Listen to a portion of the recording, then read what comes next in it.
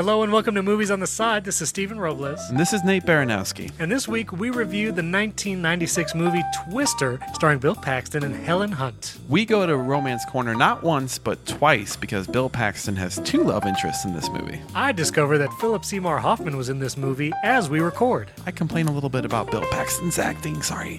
We also comment on the special effects and plot of this almost original disaster movie. Stephen asked the question, are the tornado chasers in this movie good at their jobs? And at the end of our show, Nate and I come up with an entire plot for a Roland Emmerich-directed disaster movie. And you, the listener, gets to decide which one is the best. All this and more on Movies on the Side.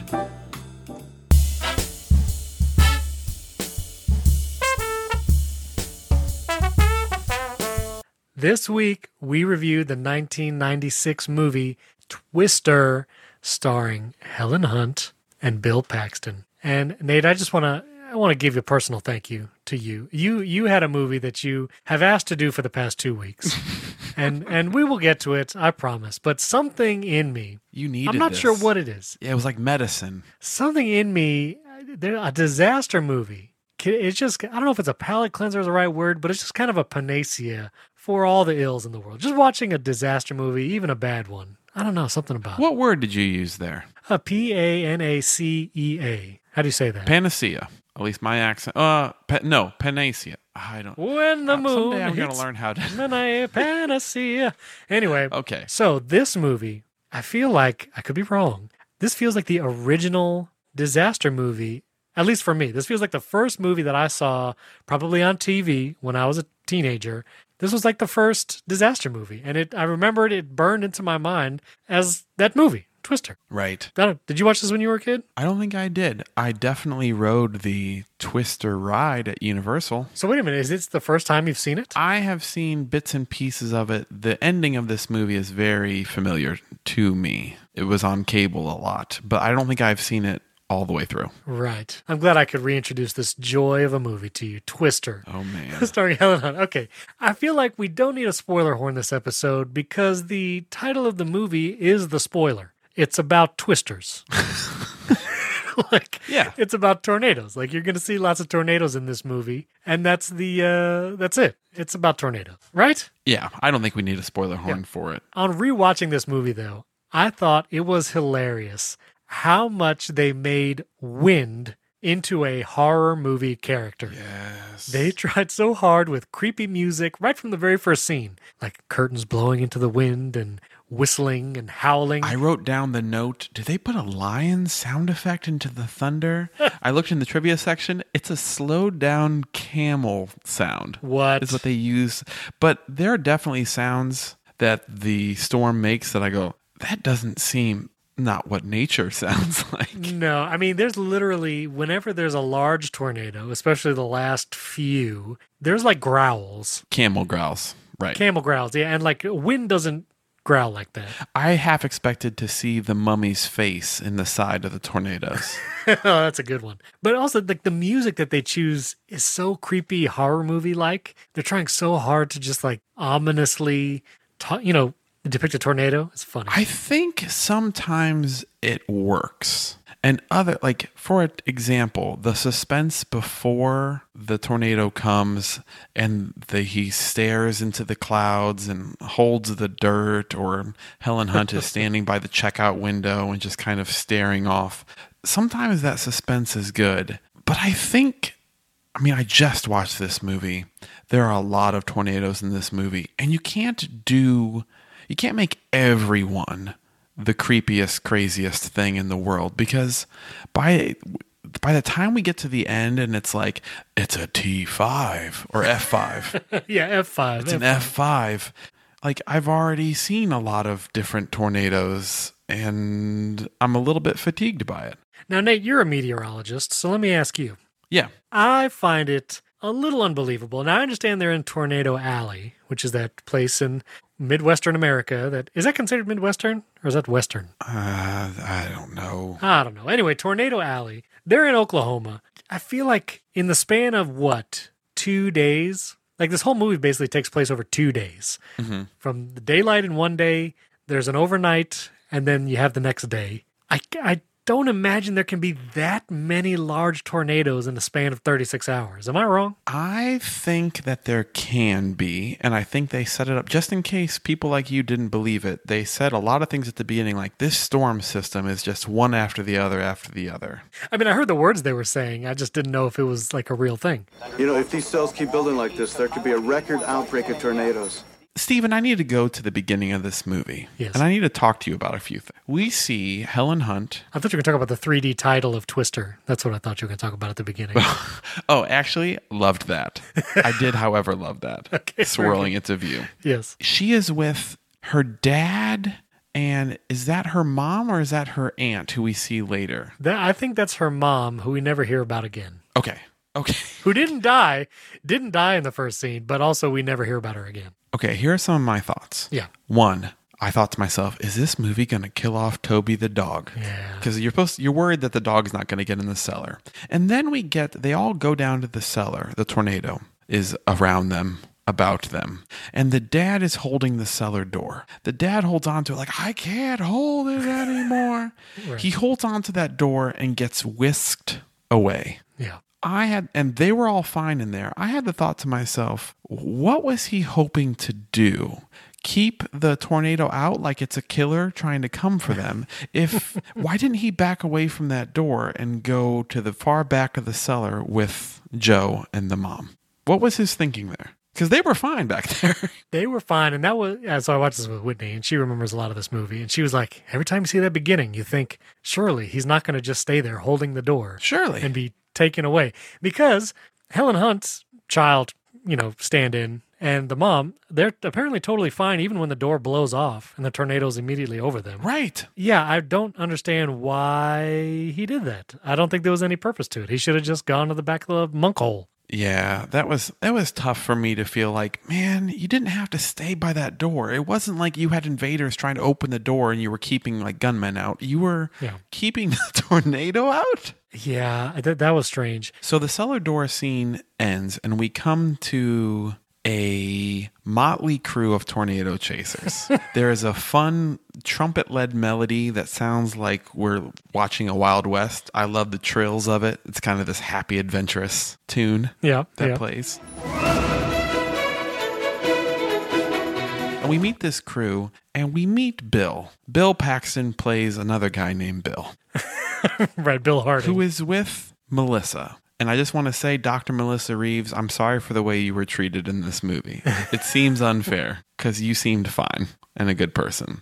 Tell me what you think about Bill at the beginning and his new fiance, Melissa. So, I mean, this is kind of like Romance Corner because... I guess it's the first romance, right? It's the first romance. So Dr. Melissa Reeves, which we don't really get much about her right here at the beginning, but throughout the movie, we see her talking to like clients, and we come to the understanding that she is a intimate relational therapist. I'll just say that. It is very strange. And also, if I was Bill Paxton, I would not leave her with Dusty, of all people, in this team so he could take care of her, which I, for some reason, had no idea. But now looking at the IMDb, the fact that was Philip Seymour Hoffman? The fact that Dusty is Philip Seymour Hoffman is insane. And I love it. Very good. And also explains why, of all the characters in this movie, my wife and I both loved Dusty. Mm. We thought he was kind of funny. The extreme! It's the extreme! I thought when I started watching this movie that Melissa was going to end up with Dusty. Because they have this look when they see each other sometimes that I go, she's kind of repulsed, but slightly interested, fascinated by him. Yeah. And I thought, is this one of those movies where she ends up with Dusty? That would be hilarious. But Philip Seymour Hoffman is, I don't know, his whole character, I don't know. I just love it in this movie. But anyway, Dr. Melissa Reeves and Bill Paxton, I don't believe their relationship for sure. Obviously, throughout the movie, comes to realization like, well, yeah, of course it's not believable because there's a whole part of his life that she has never even heard of. She thought chasing tornadoes was metaphorical. Yeah, that was very strange. But anyway, I didn't buy that. She is the stand-in for us in this movie. She is the one who asks the questions that if you're not a tornado lover. Right. She is the one who says, what does F3 mean? Has anyone seen an F5? Oh, man. She says that at the table. Has anyone seen an F5? And it's like someone dropped a cup. They all look at her like, A record scratch. We don't speak of F5s. I was like, that's actually not a bad question to ask. Right, especially if you're totally ignorant of this topic. My question to you is, though, accent corner. Was that Southern accent in and out? I mean, is that just me? From Dr. Melissa? That's right. I actually didn't really care or pay attention. I'll play some clips of her voice because sometimes she sounds very Southern and other times not. I think maybe she sounds more Southern in the overdubbed sections. Apparently in this movie, they could not figure out how to record the sound of people that are supposed to be driving in cars. Right. Because there's a lot of overdubbed talking. I think she's maybe a little bit more Southern sounding in that. I guess it probably seems kind of sudden. So you're telling me that Billy knows what a storm is thinking? Well, he hasn't really told me about all this. I have a question for you, Stephen. Yes. Helen Hunt in this movie is sort of in the tradition of Laura Dern from Jurassic Park. To me, they operate very in similar mental circles in my head. Yep. Which one do you like the most? Which one do you think is the better protagonist in their respective movies? I'm going to say Laura Dern in Jurassic Park only because whatever affected Helen Hunt in that first scene as a child, she's got a real hang up with tornadoes. She does like walking towards them. She likes walking towards them. I just want to see it. She just wants to see it. I don't understand what is to see, which we'll talk about the last scene in the movie shortly. Yes. But I feel like I'll go with Laura Dern over Helen Hunt. But I like Helen Hunt in this movie. That's not to say that I don't like her here. Yeah. I think she plays a great character. I'm going to say Mad about you. Sorry. no. I'm going to say something here about Bill Paxton as Bill. I'm not sure I like his acting in this movie. Yeah, I agree. No. Which is odd because I've never heard anything. Again, this came before I was really like deep into movies, but I have never heard anything necessarily negative about Bill Paxton as the leading man in this. But there is something about the way he says everything. A little weak. If you could play a couple of his lines, just like his emotional lines, I'm not sure if I find his character very likable. You see, Melissa, it's like this. These sensors go up the funnel and radio back information about the internal structure. We'll see who gets there first, pal. Tom Hanks read for this role. Ooh. I would have struggled to see him as a tornado chaser. You know who would have been great in this role? Dwayne "The Rock" Johnson of today. in the role of Bill Harding in this movie. With that age and Helen Hunt and everything. Oh, I can't. No, He's too. would have been great. He's Would have too been muscular great to be chasing tornadoes, unless he wants to punch a tornado. Which I think sometimes they do want to punch a tornado in this movie. I watched part of San Andreas again the other day. It's a great movie. We can't. It's a great We cannot. movie. Okay. Okay, so that is my thought as far as Bill Paxton. Yeah, for sure. I think Romance Corner, I think they try very much to show they have chemistry. I don't know if I see it a whole lot. So I'm lukewarm on Romance Corner. What do you think? Definitely lukewarm. Like, I understand, like, the plot serves Romance Corner more than the acting does. Yes. The fact that they keep getting in these positions where they're like chasing the tornado and trying to get Dorothy up, and they're both in their element. They're both working their passion together, meaning Helen Hunt and Bill Paxton. That's when they're at their best, when they're both like, oh, you built Dorothy, and they're so excited about And it totally makes new sense. data. Yeah, and it totally makes sense. Like, oh, of course they're going to reconnect over this stuff. So I feel like the plot totally serves Romance Corner, and I believe Helen Hunt, Bill Paxton, I could take or leave. Like, I don't think he did a great job. I think Dwayne "The Rock" Johnson will be excellent in that role. Let's talk about Cary Elwes as Jonas, the guy from The bad guy. Princess Bride Oh, yeah, he was the Princess Bride. and Robin Hood Men in Tights and various other things. That's right. Honestly, I feel like he was unnecessary in this movie. I think it was kind of cool having a bad guy, but he wasn't that bad. So in some ways, I feel like, all right, he's kind of an antagonist, but he's sort of just a jerk. He says this line, which I wrote down. I really enjoy your weather reports. And Bill Paxton's like, you.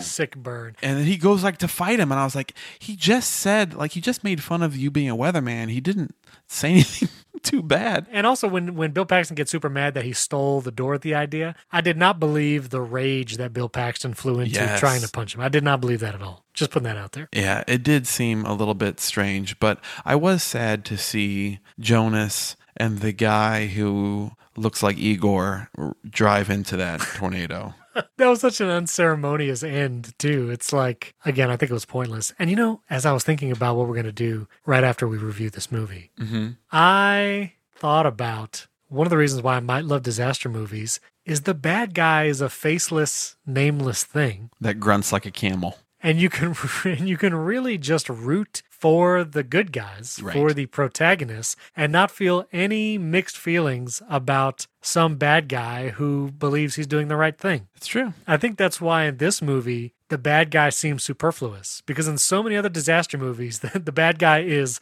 the core of the earth. Or Stanley Tucci in that case, but... No, sometimes the bad guys in disaster movies are like bureaucrats. Right. And people who like aren't active trying to save their own skin, and it's... Right, or they're your ex-wife's fiance. Right. Exactly. Okay. Okay. Steven. Yes. I want to talk about a chase, but go ahead. Oh, wait, I have a premise here. Okay. I'm going to ask you a question. I want you to answer this honestly. Okay. Are our heroes from this movie good at their job of chasing tornadoes? I would love to believe they are. Because they have such a motley crew of people and vehicles. Yep. These vehicles of pickup trucks with a camper on it and run down everything. I love it all. And, some of the characters, I don't know any of their names. Okay, so Rabbit, played by Alan Ruck. Yeah. He's like the navigator, and he's got like maps coming out of everywhere, and he's got like spiral bound atlases. I would love to believe that he is just like the master of finding a route, that he can just look at a map for a second and be like, take 44, you're going Right. to turn right over there. Which Siri does for you nowadays. Well, but you got to be in the path of the hurricane. Siri doesn't know where that hurricane's going. And by hurricane, you mean tornado. That's exactly right. Only Bill Paxton knows where that tornado's going. That's why he can... Because he can feel the emotion. feels that he can let go of the dirt, see the wind blow, and he's the only one that knows. But if you were chasing tornadoes, I have to believe that getting caught in tornadoes and losing 2, maybe 3 vehicles means you're doing it wrong. It's a dangerous job, Nate. It's a dangerous job. They chased 3 tornadoes. Oh, no. And the 4th one came at them. They were stuck in every single one of them. Like, you have to, at some point in time, you have to be like, I saw 20 houses, about 6 tractors, 1 cow, a fence, trees, Same cow. a semi-truck, tanker, all get picked up by a tornado. Right. All they had was 1 canister with a bunch of little tiny balls in it. And they can't seem to get that sucked up inside of a tornado. And I don't understand, even when it tips over, they're like, it's ruined. And I thought, well, I mean, the balls can be on the ground. Can't That's you what I just, thought. I thought won't that those too. just get picked up? I thought that too.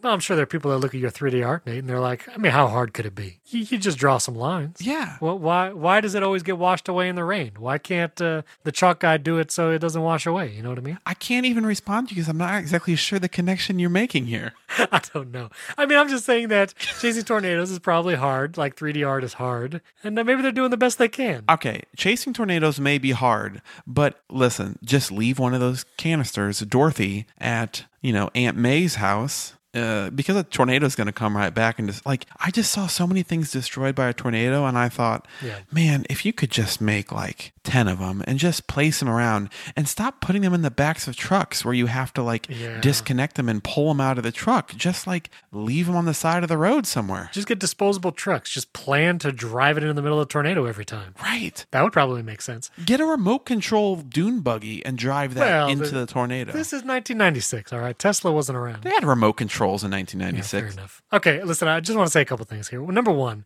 the first tornado chase that they do, there's the scene where they go through every cab of every car, and there's 4 different songs playing all at once. One is classical music, and one is rock, and one is country. And I just love that scene. I thought it was hilarious. Pretty good. It's kind of a good way to give you an insight into all the different people on this team. Dusty being my favorite, and doing a thing. But I have to talk about Aunt May.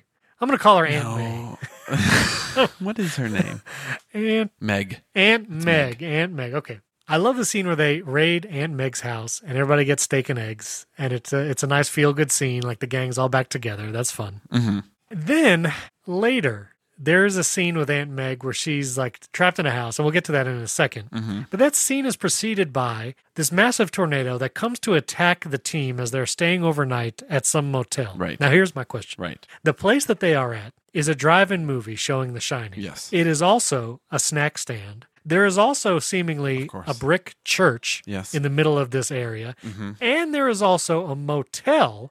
And they eventually have to hide when the tornado comes in what seems like an oil change, An car auto repair shop, like an auto yeah. shop. Nate, what is this place that they are at? It is lot 45 on the Universal back lot, and here are some buildings we had from other movies in 1995, and I guess they're all together now. That's Okay. my note is you have these buildings lying around from other movies, and we need buildings that we can destroy. Okay. Recycled buildings. I like that. I like that theory. It doesn't make any It sense. doesn't make any sense. Watching the scene, I was like, I don't understand this at all. Also, the projector showing The Shining while the tornado is taking out the screen, apparently wherever that projector is rock solid because that video is not moving. There are a lot of things that get destroyed with people very near them, and I do think whenever I see a cow flying by, I think, now, shouldn't that be doing something to your car as well? Or if I see a barn getting destroyed behind you, shouldn't that be picking you up,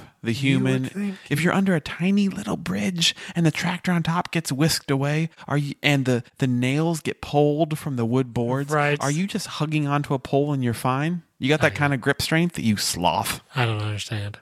Okay, so that happens, and that same tornado then attacks Aunt May's house, which is her name is Aunt Meg, but I'm saying Aunt May because it's funny. Yes. They are Yeah. in Good explanation. they are in Waukeeta, Oklahoma. Nate, I did a little research on Waukeeta. Yes. First of all, at the time of Twister's release, 1996, the population of Waukeeta, Oklahoma was about 520 people. Right. That is the population of the town. Now, get this. In 2010, so about 14 years later, numerous tornadoes touched down, causing significant damage to the Waukeeta area. Oh, no. Then, shortly after, the population of Waukeeta, Oklahoma was counted as only 344 people. They lost 200 people. Nate, my question to you is, did this movie, the 1996 Twister, starring Ellen Hunt and Bill Paxton, did this movie destroy the town of Waukeeta, Oklahoma? Well, yes and no. Yes, because they actually filmed in Waukeeta for part of it and actually destroyed part of the actual town of Waukeeta to use. They demolished it as part of their film set, and then in return, the movie production studio rebuilt part of the town and left a fire truck around as a gift to the town.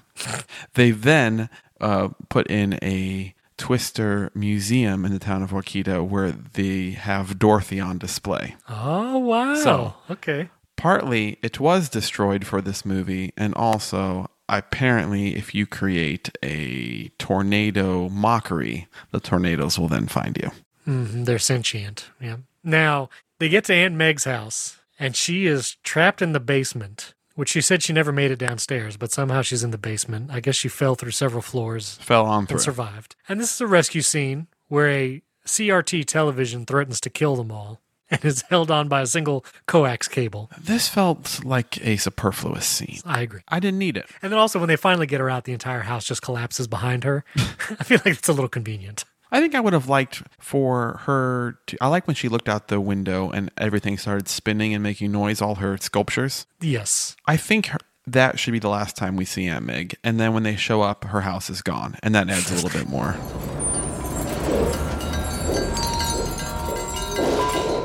But is there a post-credit scene where she's on a yellow brick road? Speaking of which, let's talk about the end of this movie because Yes. our heroes get inside of a tornado. Okay, now wait, hold on. So there's a massive F5 tornado, the same one where the bad guy and Igor get sucked up and die. Right? There is a scene of the red pickup truck with the final Dorothy trying to get ahead of this tornado to release Dorothy.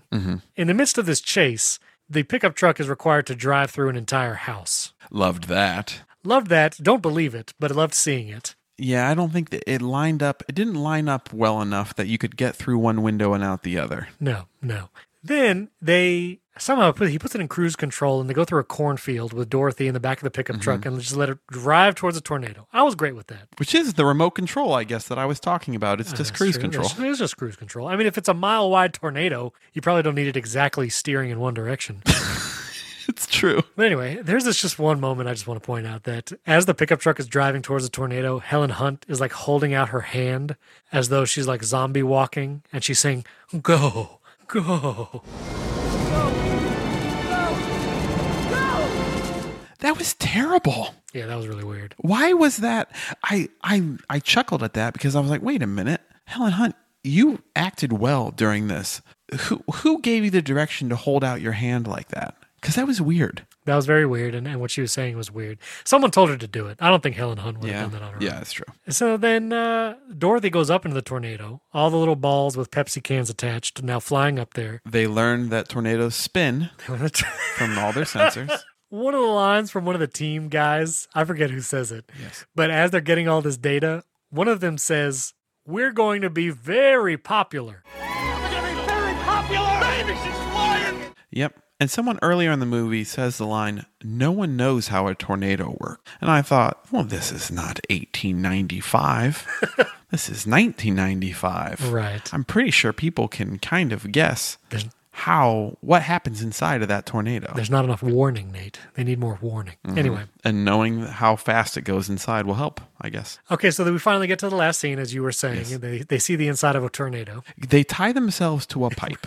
First, they go through a barn with a bunch of sharp objects, and they question the integrity of the people that live there. I did enjoy that moment because Bill Paxton goes like, "Nope, we're not doing this." Right. Yeah, but anyway, yes. They then get to a little shack and they're like, "This pipe goes down 30 feet. Beneath them is a grate. Here's what I would do. Open the grate, go down underground." Because here's the thing. Here's what I know. I have never been inside of a tornado, but I have seen several in my life, some closer than others. Oh, wow. And what I can know, even from watching this movie, is that if you're above ground, even if you're tied to a stationary pipe, there are things whipping around so fast that a tiny scrap of wood will go right through you. I do not believe that two people that are stationary aren't just getting riddled with debris. Right. Like, stuff is flying around them at hundreds of miles an hour. Because the shack was around them at first. Right. Everything that's around you will just hit you. The hubcap came off that car and sliced the one guy across the forehead. But apparently not too bad. No, he'll be Just a fine. little. He'll be fine. So anyway, that I think is the most unbelievable, and that has been talked about in movie history. But Nate, what did you think about the climax of the movie, the moment where we actually see inside a tornado? I wrote down as the music swelled, I opened my phone and wrote this note. When she looks up and sees the inside of the tornado, that she would say, "Dad?" "Hello, Joe. No. It's me, your father. No, this I've isn't- been in this tornado for 30 years. Why does it sound like Mufasa? Goodbye, Dad. Everything the light touches can be yours. I didn't know that was... I've been in this tornado for 30 years. Dad? I don't know if that was Mufasa or the Contact lady, Jodie Foster with the... That wasn't Jodie Foster. Who was that? Yeah, Jodie Foster was in Contact. It was, okay. I just feel like... I didn't write this down, but that final image of her actually seeing inside a tornado, I'm like, it's just a little tornado inside the big tornado. That's all it is. It's not like going down to the core. We're not wondering what happens inside of a tornado. Right. But Are we?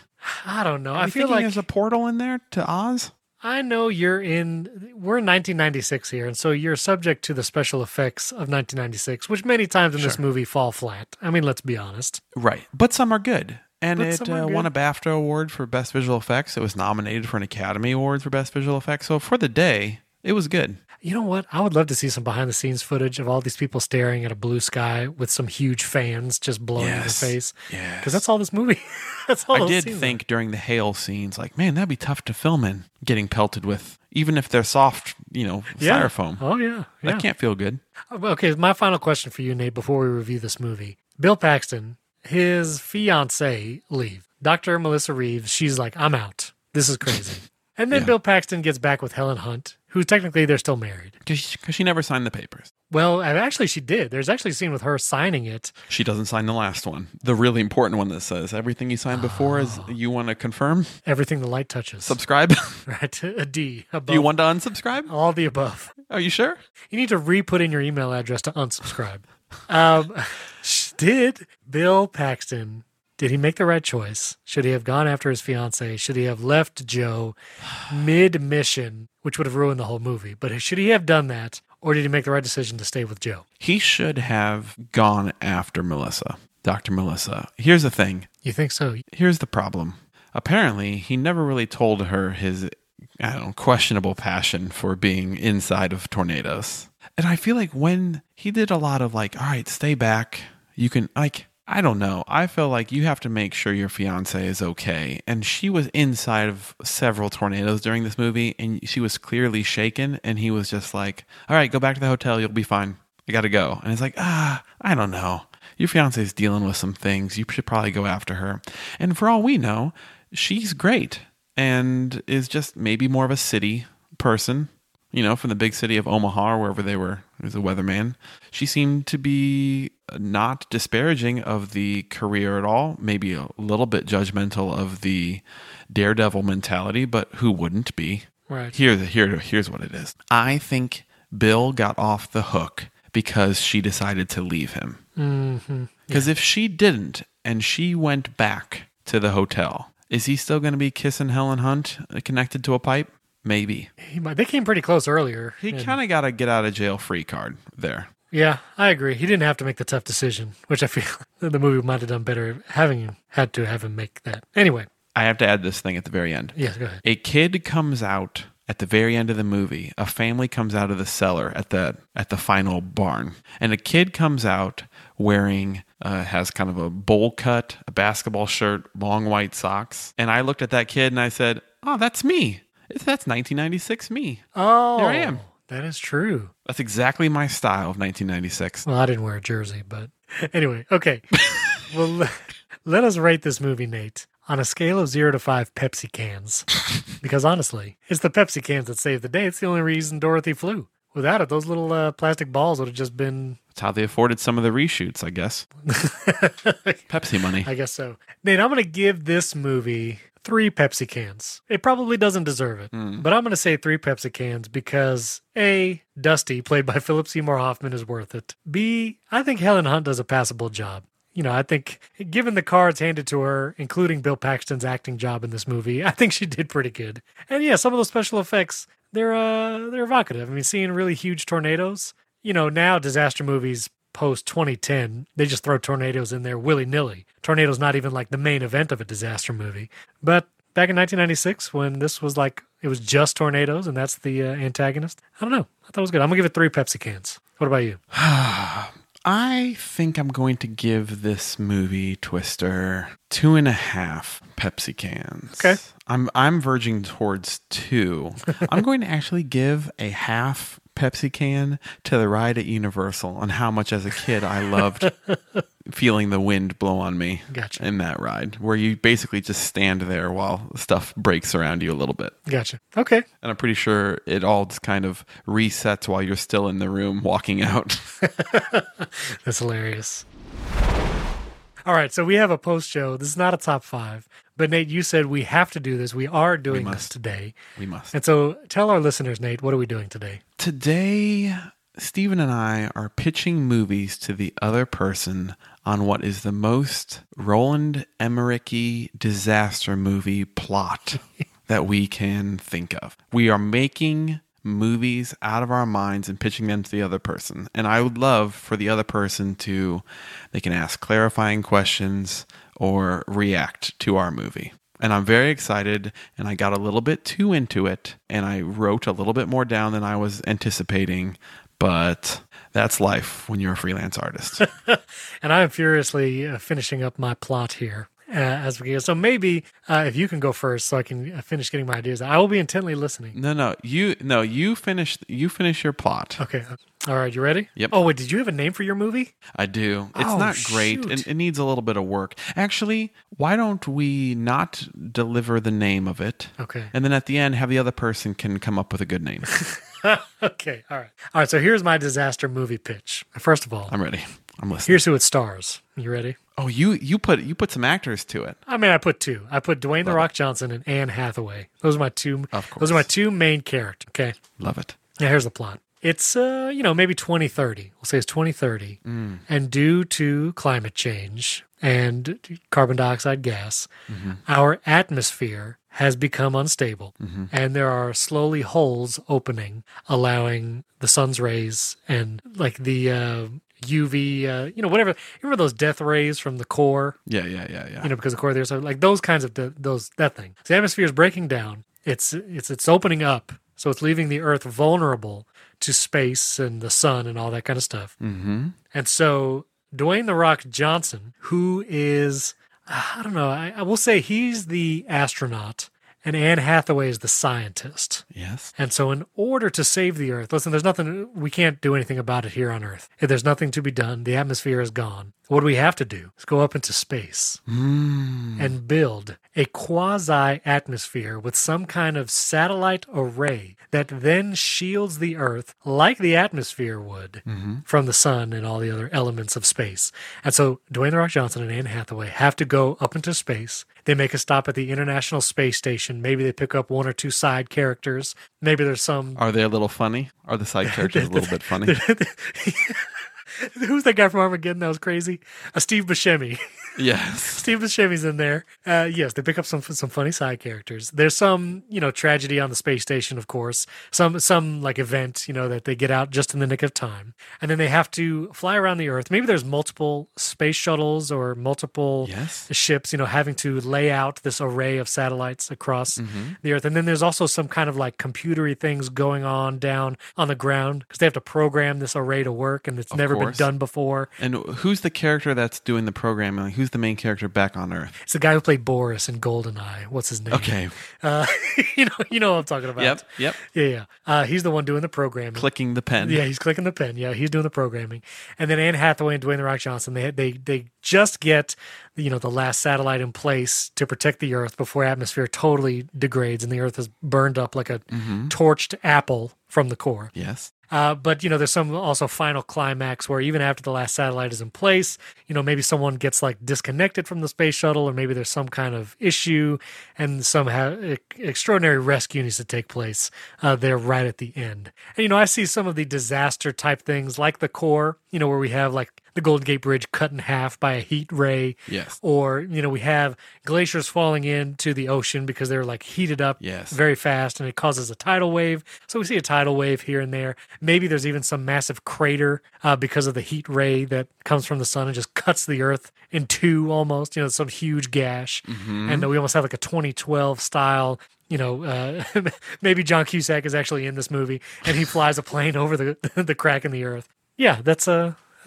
my disaster movie idea. That is fantastic. Thank you. I do have a couple questions. Yes, please. Are Dwayne The Rock Johnson and Anne Hathaway, what is their connection? Is it romantic in nature? Is it... Oh, it definitely leads that colleagues? way. I mean, Anne Hathaway sees The Rock as like the fly boy who, might not be the most intelligent guy. And he sees Anne Hathaway A as real Lost in Space Joey That's right. connection, Matt LeBlanc. Yes, and The Rock sees Anne Hathaway as kind of a stuffy scientist, kind of like Judy was in Lost in Space. And Matt LeBlanc. Yes, I get it. You can say Lost in Space. Yeah, they're antagonists at first, and then, they fall in love.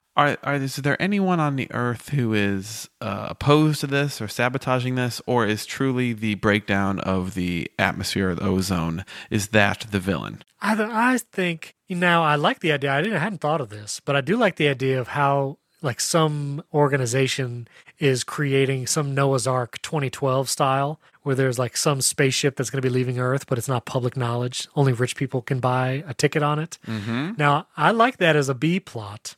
And I think Mads Mikkelsen as the orchestrator of that I think that might work pretty well. And instead of 2012 being like, instead of it being like a boat, it's more like a, big.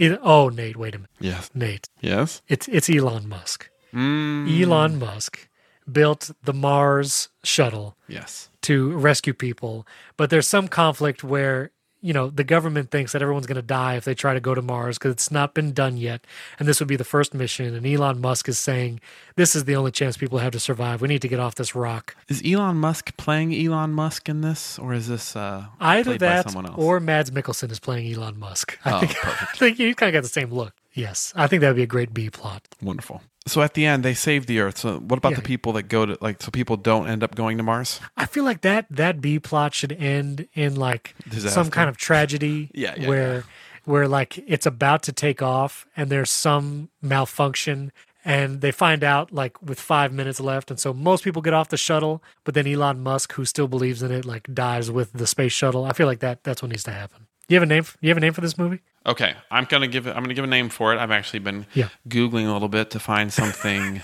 Right now, SpaceNet is what I have, but I think I wanted like something about the protective coating they put around. If Skynet wasn't already taken, I feel like it would be Skynet. The ideal name, yeah. Yeah, exactly. It's something like that. It's something. What about GeoShield? Okay, GeoShield is perfect. Yes, you've done it. Thank you. Okay. All right. Well, Nate, I'm very excited to hear your disaster movie pitch. Okay.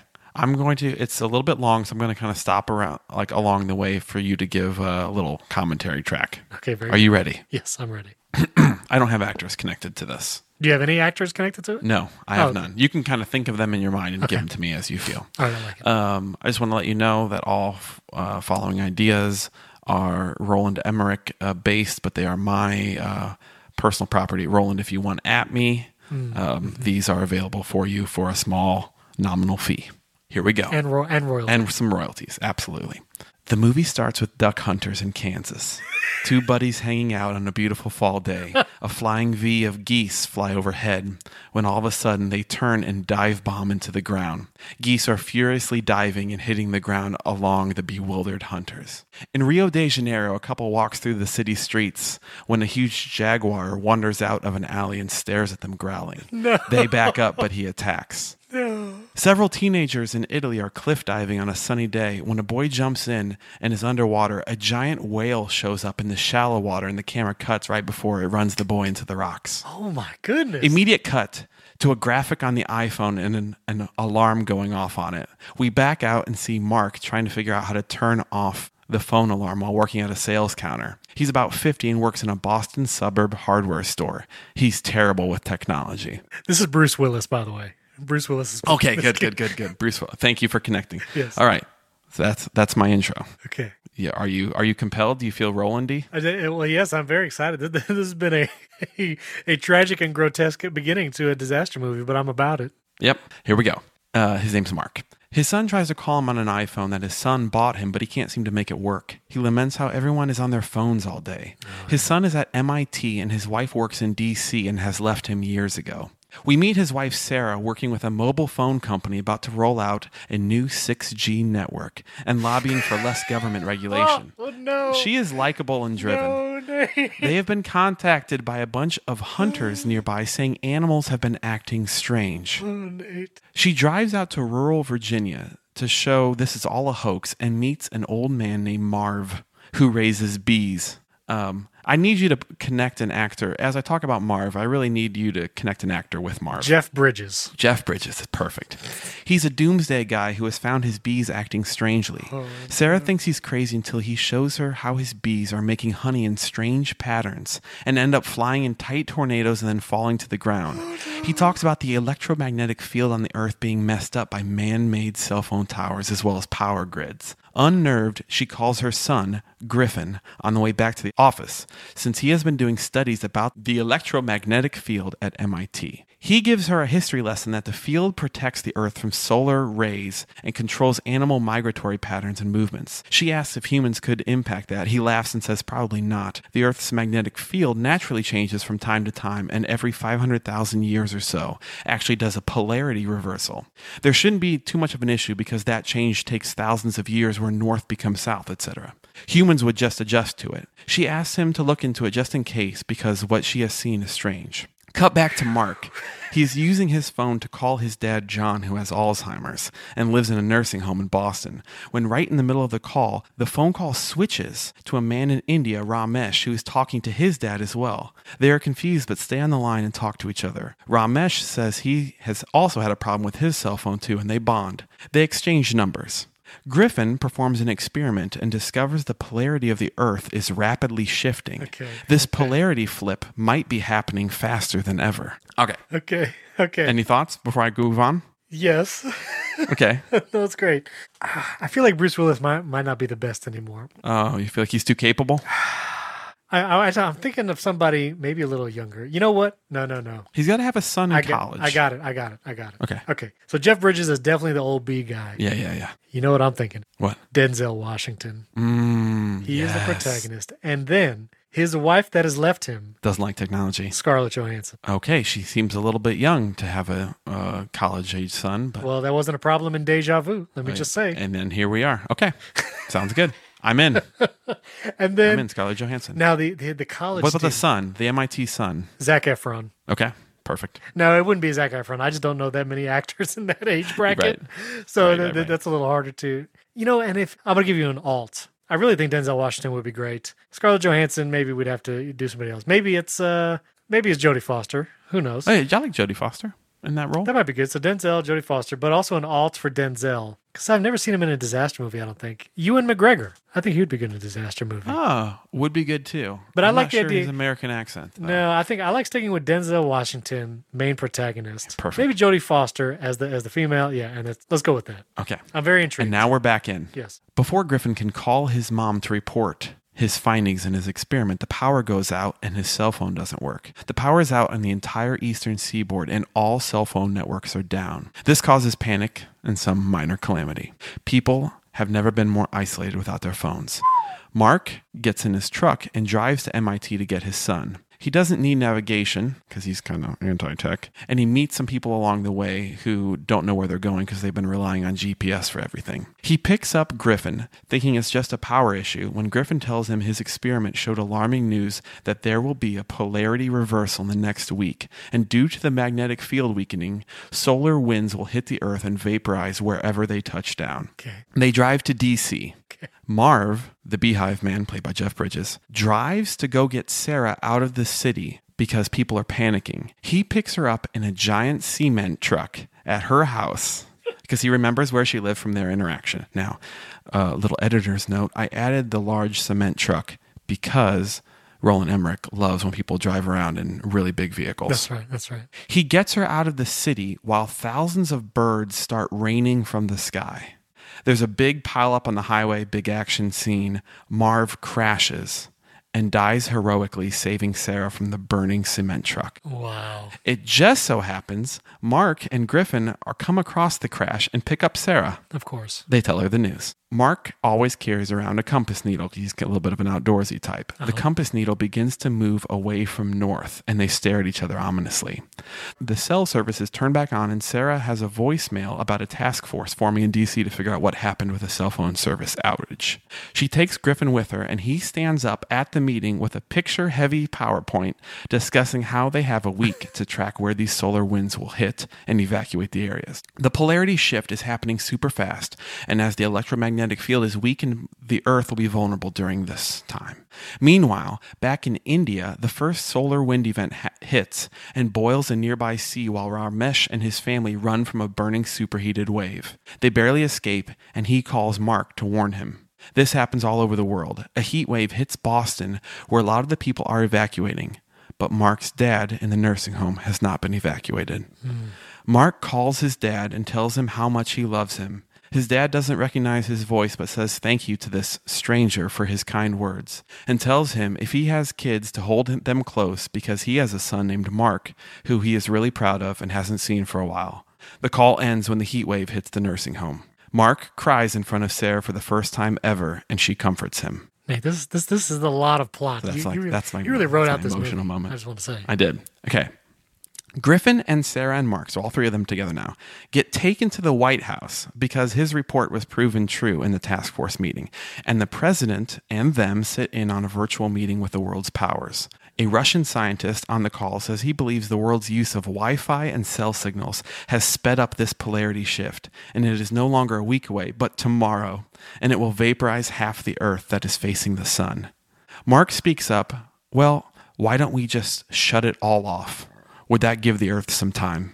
They look at him like this is novel, and then they all scramble for the next 24 hours to shut down all telecommunications and internet.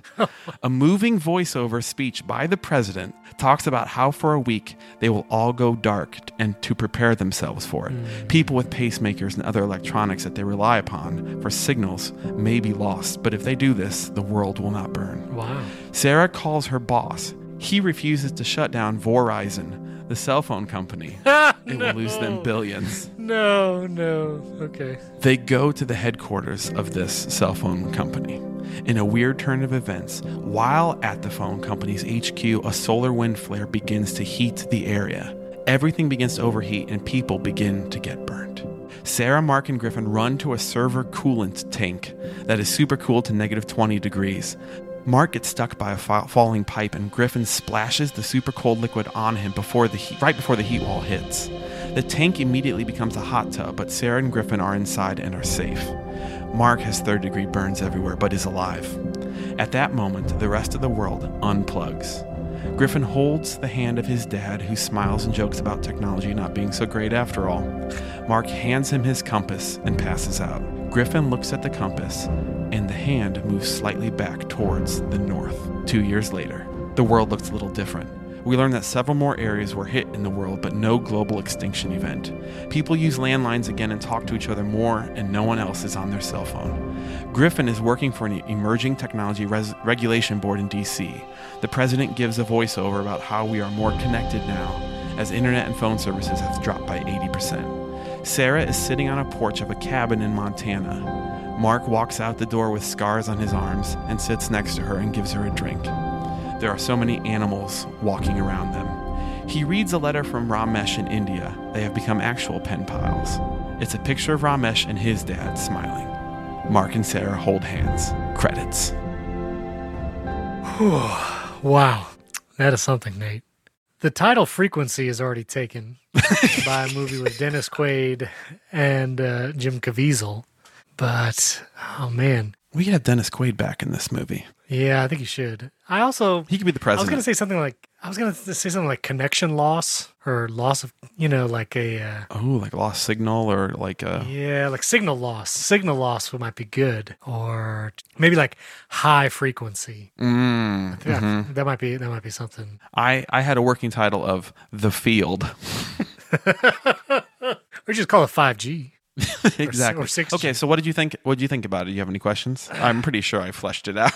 Yeah, you fleshed it out pretty thoroughly. It involved a big car driving during a highway calamity. Involves a redemptive story of a divorced man. Yes, as all disaster movies do. It involved a president giving a moving speech. Yes, which you have to and have. The warnings of technology and climate change. That's right. And you included another country, which I like. That's a good disaster. Oh yeah, it needs to get sort of the global audience engaged. I like that. No, I think it's great. Roland Emmerich, we know you listen to the show. I think go ahead. You connect with Nate. I think you got a winner here. Perfect. Oh, by the way, the bees were in the cement truck during the crash, and they all flew out. Twist. Okay. Listeners, tell us, which disaster movie would you go see out of the two that Nate and I just pitched? And if there's any actor recommendations you have for these roles, we'd love to hear those too. You can tell us on Instagram at Movies on the Side. Comment on the post when it goes up. We're also on Twitter and Facebook as Movies on the Side. If you haven't yet, we'd appreciate a 5-star rating and review in Apple Podcasts. And don't forget, we have bonus episodes every week where we talk about stuff. We talked about a restaurant that Nate ran into, a Pizza Hut Italian bistro this week. That's on our bonus episode. You can find that on patreon.com/moviesontheside. Thanks for tuning in. And as we always say, I gotta go, Julia. We got cows.